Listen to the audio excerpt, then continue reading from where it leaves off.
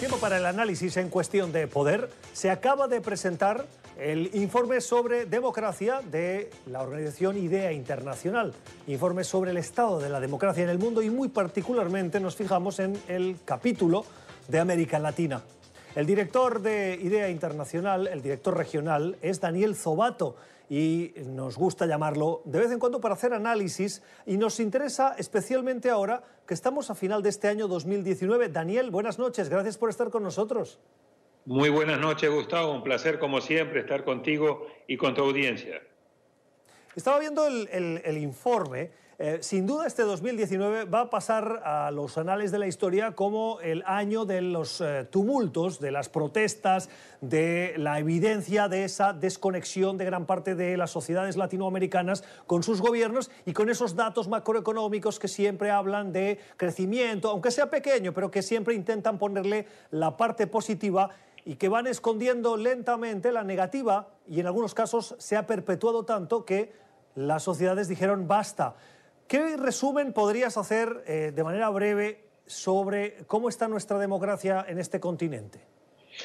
Gustavo, el informe aparece en un momento, como tú bien describes, crítico, muy oportuno, donde cerramos un año y además cerramos una década con crecimiento económico decepcionante, anémico, con mucho malestar social, con fatiga democrática, con una crisis de representación política y con una gobernabilidad cada vez más compleja. Por eso el informe es muy oportuno y el informe trata de poner en balance, viendo las razones que nos permiten ser optimistas y las razones que nos obligan no solamente a preocuparnos, sino también a ocuparnos.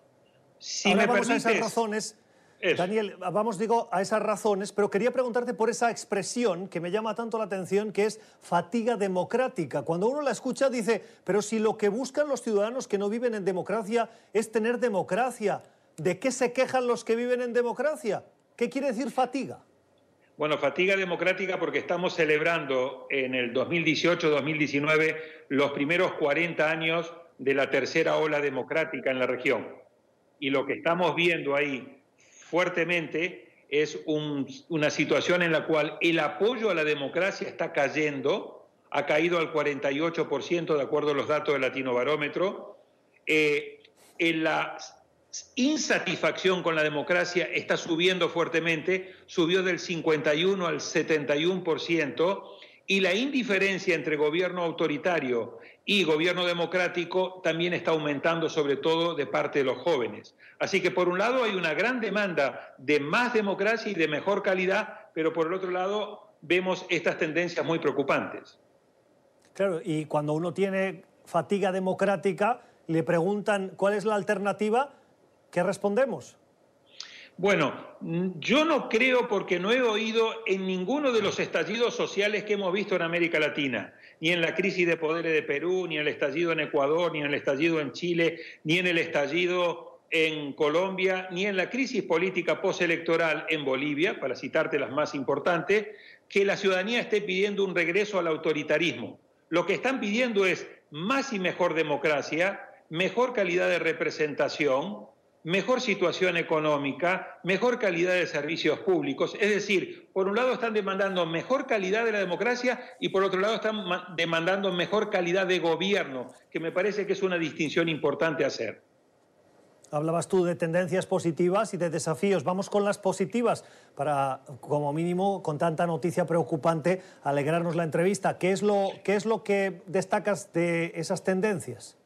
Mira, déjame mencionarte rápidamente, cablegráficamente, 5. En primer lugar, es la región América Latina donde entre 1978 y el 2018-2019 más avances ha habido en materia de la democracia, más avances comparados a nivel mundial. Segundo, es la tercera región con el mayor número de democracias, inmediatamente después de América del Norte y de Europa. Número 3, es la región que tiene los niveles de participación electoral más altos del mundo, con el 67%. Cuarto, es la región que tiene los niveles de mejor representación de mujeres en los parlamentos, con un 27% promedio regional frente al 24% promedio mundial. Y quinto, la democracia en América Latina ha demostrado un nivel de resiliencia muy superior al que en el inicio de la transición a la democracia se esperaba de la misma. Estos son 5 factores que me parece muy importante a tomar en cuenta y a destacar. Ahora escuchaba los factores y hay uno que me ha llamado la atención, es la presencia de mujeres cada vez más activas, más profesionales en el mundo de la política. Y esto me ha recordado unas palabras que son noticia aquí en Estados Unidos del expresidente Barack Obama, que ha dicho en un encuentro con jóvenes que si las mujeres estuviesen al frente de los gobiernos, las cosas se harían mucho mejor. Las latinoamericanas son mejores gobernando que los hombres, como dice el presidente Barack Obama. No sé si son mejores gobernando, pero sí creo que una sociedad democrática que está integrada básicamente 50% por hombres y 50% por mujeres debe seguir luchando para buscar una paridad de género y que esa paridad de género esté presente en todas las instancias de gobierno. La mala noticia de esta buena noticia que estábamos dando es que lamentablemente del superciclo electoral latinoamericano sale una región latinoamericana sin ninguna mujer presidenta a partir del año 2019. Bueno, eso puede ser un buen dato para que tomen en cuenta si queremos hacer caso a Barack Obama. Nos fijamos en el dato este de que Latinoamérica es la tercera región del mundo más democrática, con el 86%. Claro, si la comparamos con Europa, que es del 93%, o con América del Norte, que es del 100%, ese 86%, ¿dónde está el porcentaje que falta? Me imagino que Cuba, pero ¿quién más? Bien, los elementos que surgen de este informe también es cuando hablamos de la calidad de la democracia, deberíamos hablar de la calidad de las democracias en América Latina porque hay una enorme variedad. Desde Uruguay, que encabeza la lista de las democracias de mejor calidad y es una de las 21 democracias de mejor calidad en el mundo, Costa Rica también tiene un muy buen nivel de calidad de la democracia. Democracias o países con calidad de democracia intermedia, Argentina, Brasil, México, etcétera. Democracias de baja calidad o con mucha debilidad, el caso de Haití y de varias otras, pero también tenemos sistemas híbridos, es decir, sistemas que no son ni democracia completas ni sistemas autoritarios completos. Un ejemplo, Honduras, otro ejemplo, Guatemala. Y a su vez tenemos sistemas autoritarios. Y los sistemas autoritarios en este momento son Cuba, Venezuela, claramente el caso de Nicaragua. Entiendo. Bueno, decir híbrido es, en el fondo, no quererlo llamar democracia completa o democracia plena, porque hay tics autoritarios por parte de los gobiernos que se visten de demócratas, pero que en el fondo o su proceso de elección o su manera de gobernar con ausencia de división de poderes es patente que adolece de toda calidad democrática, ¿no?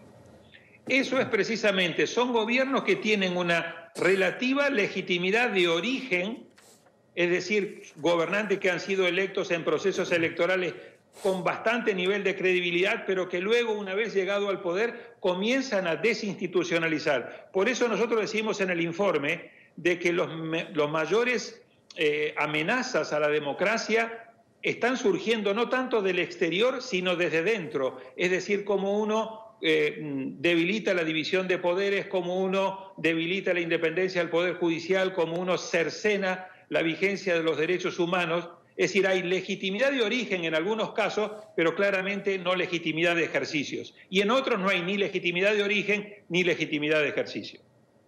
Interesante. Hablabas de democracias plenas y situabas a Uruguay a la cabeza, seguido probablemente en esa lista de países latinoamericanos de Costa Rica.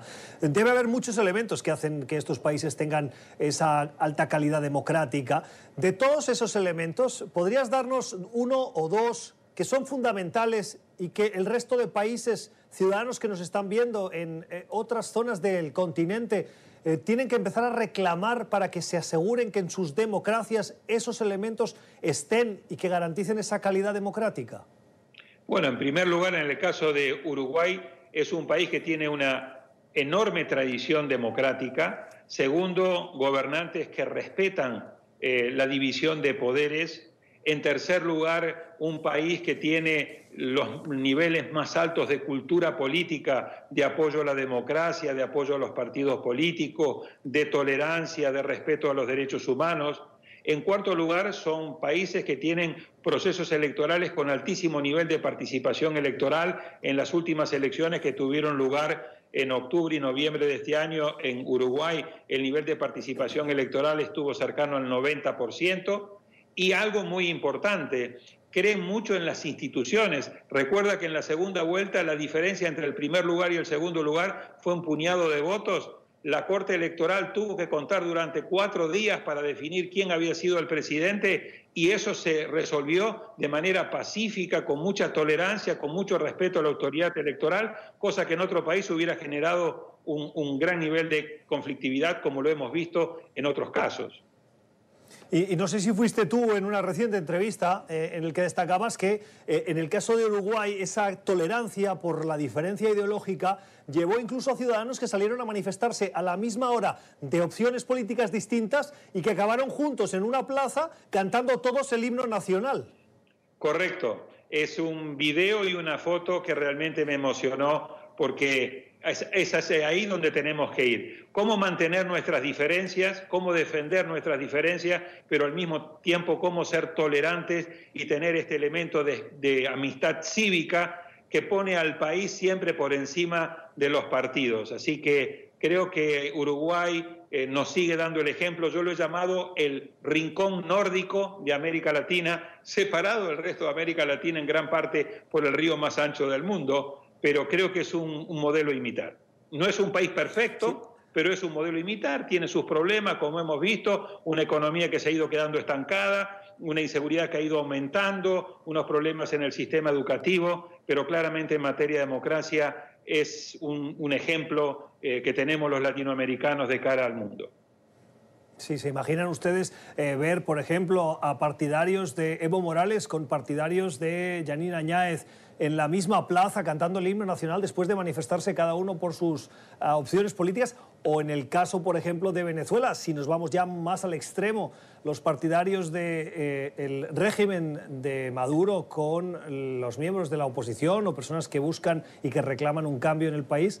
Inimaginable, eso pasa en Uruguay dentro de esa calidad democrática. Daniel, el informe también habla de desafíos. ¿Cuáles son?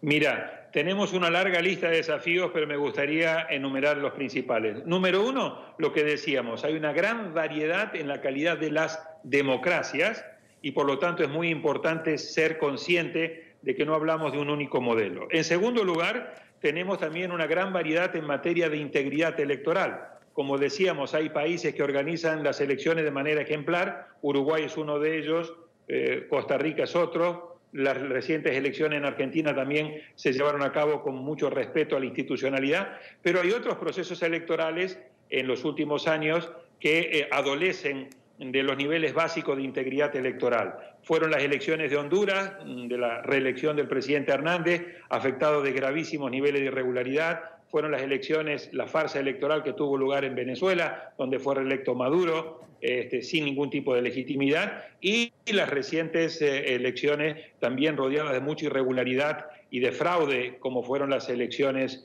en Bolivia. Así que también ahí tenemos una diferencia muy importante. En tercer lugar, acá tenemos un combo, una combinación tóxica de los principales males latinoamericanos que afectan la calidad de la democracia. Este crecimiento anémico, decíamos, las promesas incumplidas, combinado con una crisis de representación, es decir, una crisis de credibilidad en los partidos políticos y en los parlamentos, combinado con altos niveles de corrupción, combinado con altos niveles de inseguridad ciudadana. Todo eso, combinado a su vez con un débil Estado del Derecho, genera muchos problemas de gobernabilidad y está en la causa de muchos de los estallidos sociales, porque como corona de todos estos déficits hay que poner que tenemos los niveles más altos de desigualdad. Termino ya, Daniel. Estas protestas que hemos visto en Chile, en Ecuador, en Bolivia, en Colombia, incluso en Panamá, aunque en menor medida, en Haití, también en una medida muy particular, ¿qué lecciones van a dejarnos para este 2020? Quiero decir, ¿se han calmado ya las aguas porque los gobiernos están reconduciendo esas situaciones y en el 2020 lo que vamos a ver es políticas para responder a esas demandas sociales? ¿Es eso lo que viene para el 2020 o las protestas continuarán? vamos a ver ambas cosas. Yo vaticino un 2020 muy turbulento. Si el año 2019, sobre todo esta primavera caliente del octubre, noviembre, fue un conjunto de estallidos sociales que en muy pocos casos fueron anticipados, yo sí te digo, querido Gustavo, que el 2020 va a ser un año mucho más complejo en materia de gobernabilidad, un crecimiento que no termina de arrancar, unas demandas ciudadanas que van a seguir en aumento, unos niveles de inseguridad ciudadana, de corrupción que siguen estando ahí presentes, un malestar con la política y con las élites tradicionales producto de esta crisis de representación. Así que creo que las causas que han generado el estallido social, y de nuevo insisto, particularmente las promesas incumplidas y los altos niveles de desigualdad, siguen presentes y por lo tanto creo que vamos a tener este año de la rata en el calendario chino, que va a ser un año tremendamente turbulento en América Latina y también me animo a decir a nivel mundial. El año de la rata en América Latina, el calendario chino. Qué buena referencia esa. Gracias, Daniel, qué gusto oírte. Si no nos hablamos antes, que tengas unas felices fiestas. Vamos al 2020 a continuar analizando esta situación social, política de las democracias latinoamericanas y seguro tu punto de vista nos continúa ayudando a comprender qué está pasando y por qué. Que tengas una feliz noche.